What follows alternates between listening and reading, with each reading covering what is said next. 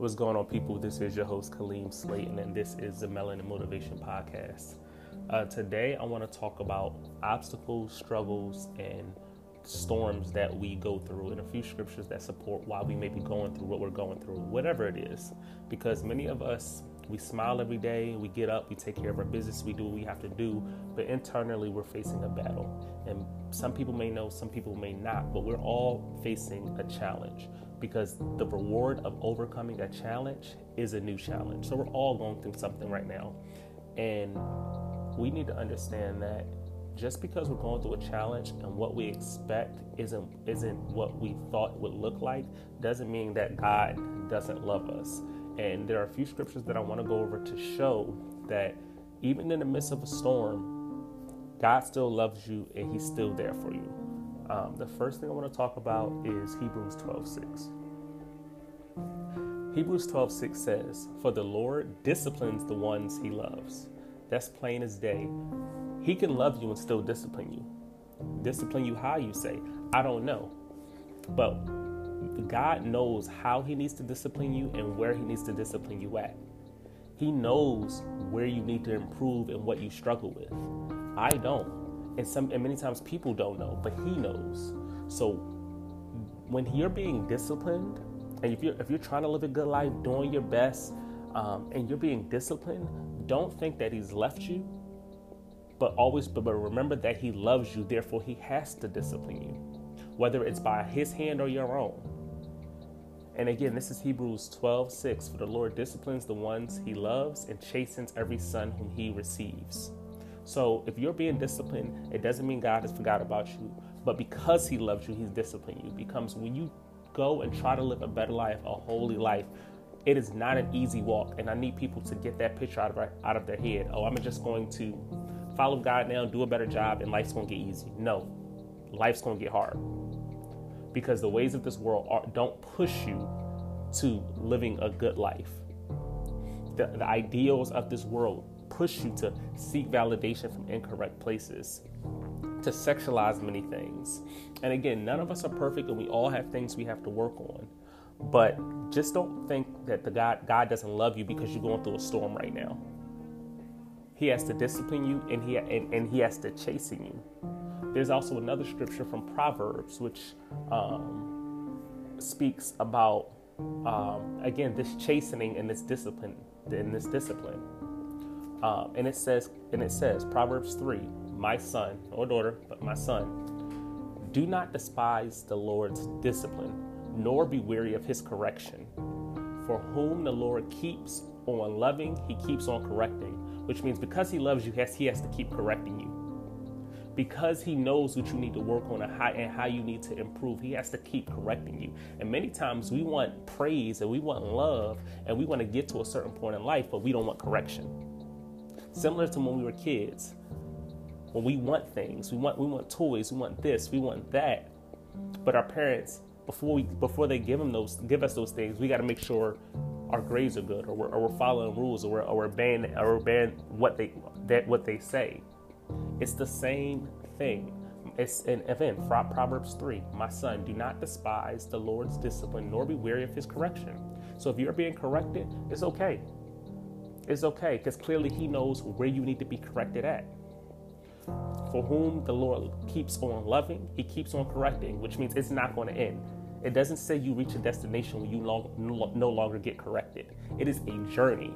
It is a journey. And because he loves you, he's going to keep on correcting you and keep on chasing you and chastening you and keep on disciplining you to make you into his image and to make you who he wants you to be. So just don't turn your back or think that he doesn't love you because he's correcting you. So remember that was Proverbs 3. And there's actually a story in the Bible where it speaks of this, and it's Paul. Paul's telling the story, and it's 2 Corinthians 12:7. And in 2 Corinthians 12:7, it says that Paul was taken so high and shown so much from the Lord that the Lord showed him so much. And everybody loves to hear that. The Lord showed him so much, revealed so much to Paul, But what people forget is that it also says the Lord gave Paul a thorn in his flesh, a message of Satan to torment me. That's what Paul says. He says, therefore, in order to keep me from being conceited, Paul is saying this. So in order to keep himself from being conceited, the Lord gave Paul a thorn in his flesh. Now, it doesn't say what that thorn is. And I'm happy it doesn't, because we all have a thorn in our side, or in our flesh.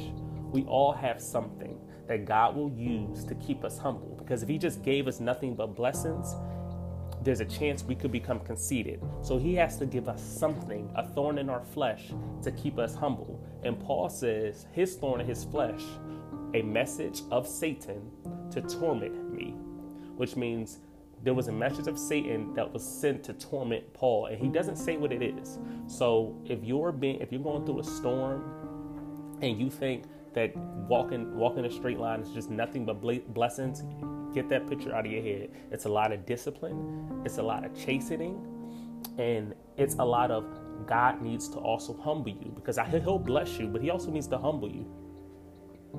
And to show you and to show you how to delight in your weakness. Because many of us look at our weaknesses as like a flaw, but it's not. And Paul speaks on this. He says, 2 Corinthians 12:9. And this is Paul speaking, but he said to me, my grace is sufficient for you, for my power is made perfect in weakness. Whatever that weakness is, in weakness, my grace is made perfect. Paul then follows up, therefore I will not boast. And what he's talking about is he's not going to boast how high God has taken him and showed him, because God took Paul somewhere and showed him something. So Paul's like, I can't even boast about what God showed me. Therefore, I will not boast all the more gladly about my weakness, so that Christ's power may rest in me. That is why, for Christ's sake, I delight in weakness, in insults, in hardships, in persecution, and difficulties. For when I am weak, then I am strong. And what Paul is saying is that I know God took Paul and showed Paul something, but he also gave him a thorn in his flesh to keep him humble. And just like many of us, God's going to bless you, and he wants to bless you. But when that thorn in your flesh, comes to keep you humble, don't think it as a sign of uncare or hate, or a sign of like weakness, because it's in that weakness that you are made strong through God. So again, I just wanted to say that, because we're all going through stuff, and we think, I've been trying to do right, and it's just getting harder, and it's just getting harder. And many times it's getting harder because God loves us, because he's molding us, he's shaping us. And we think that we've been left or we've been forgotten, and we haven't. So just keep that in mind, that if you live in a good life, and things are still getting hard for you, and it's a struggle, keep your head up, keep doing what you're doing, knowing that discipline is love, because many times we want the blessing without the process. And sometimes the process is discipline. Sometimes the process is I need to crush you. I need to break you out of bad habits, bad mentalities, bad thoughts, bad actions. I need to break you out of that before I can bless you. So if you're being crushed right now, understand that what T.D. Jakes says, it is just a part of the journey, and it's not your destination. Again, I thank you for listening in. Definitely be safe. Keep your head up, and remember that, being chastened by God is not a bad thing, because he knows where to cut you, and he knows why I'm cutting you there, so that way you can heal and grow and be better in his image.